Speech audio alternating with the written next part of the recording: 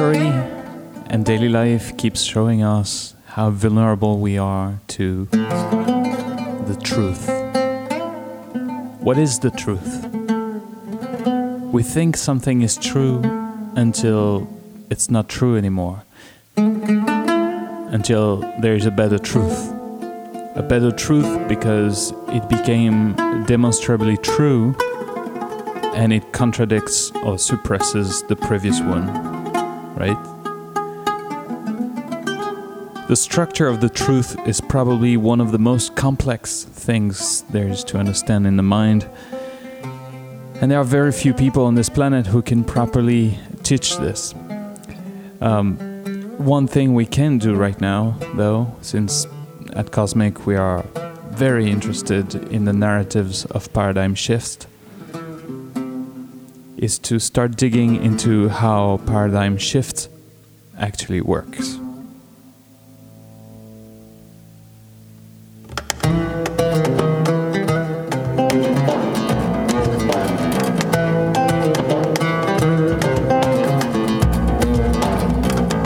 My name is Camille, you're listening to Cosmic Dynamics, 5 minutes of exploration on art, change, and the music of the universe.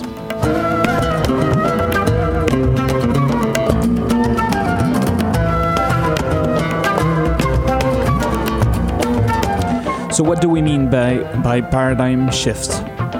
What is a paradigm exactly?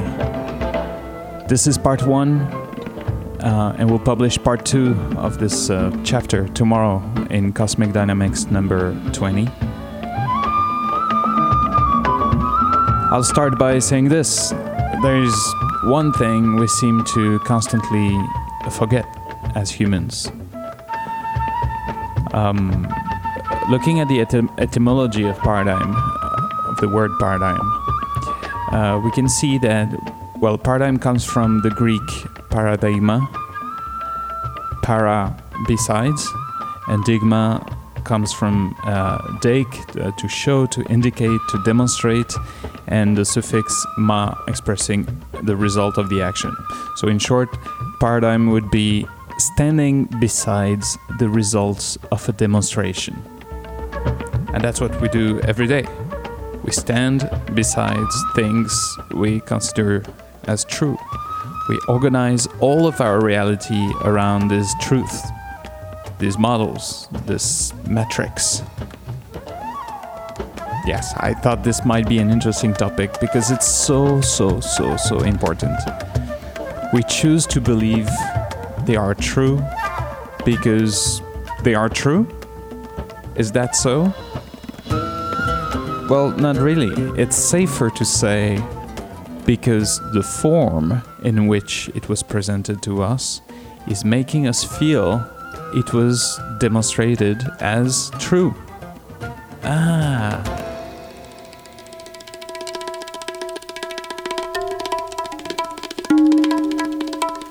Well, no. When it is scientifically demonstrated, then it is true, and even more true than true.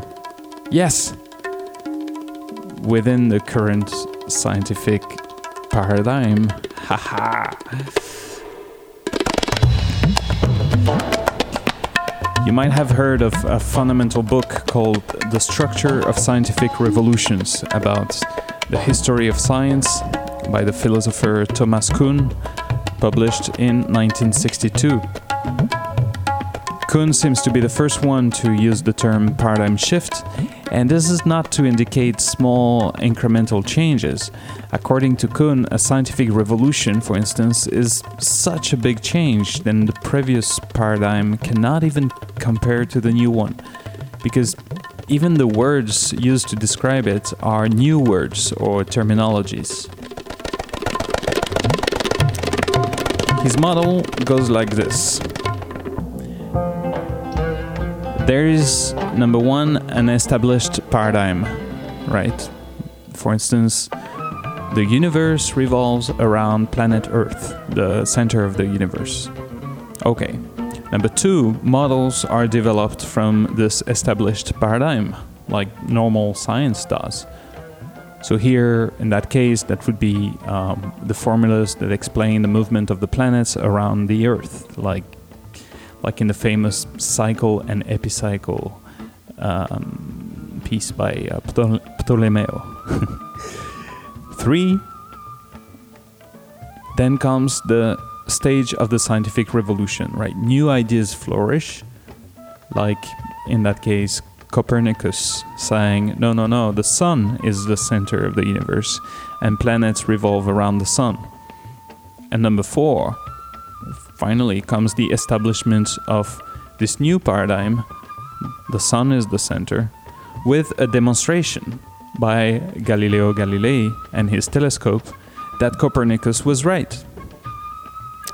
And this discovery changes the whole set of formulas and truth that were developed from the old paradigm. And from there, people started standing on the side of this new truth because they believed in Galilei's demonstration via the telescope. Still alive? Don't faint, it's important. Now, we live in a system and paradigm where the form has unlimited potential, really. The form, this thing that makes it look true, sound true, feel true. For instance, if you don't believe the Earth is flat, there are a number of videos that can make you change your mind because their producers are so good at packaging the story. Or think fake news or political campaigns, right? The form is everything. It's the ultimate playground for humans and the stories they tell. So we don't know who to trust anymore. We can never be sure if that is actually true. Well, true. Well, I trust only what is scientifically proven. Okay, so this we're going to cover tomorrow. It's another chapter. In the meantime, to meditate on the form, you can have a good laugh looking into the historic work of the Yes Men, a culture jamming activist duo and network of supporters created by Jacques Servin and Igor Vamos. I'll put a couple of links in the notes. You'll see that manipulating the form via tactical media is also an art.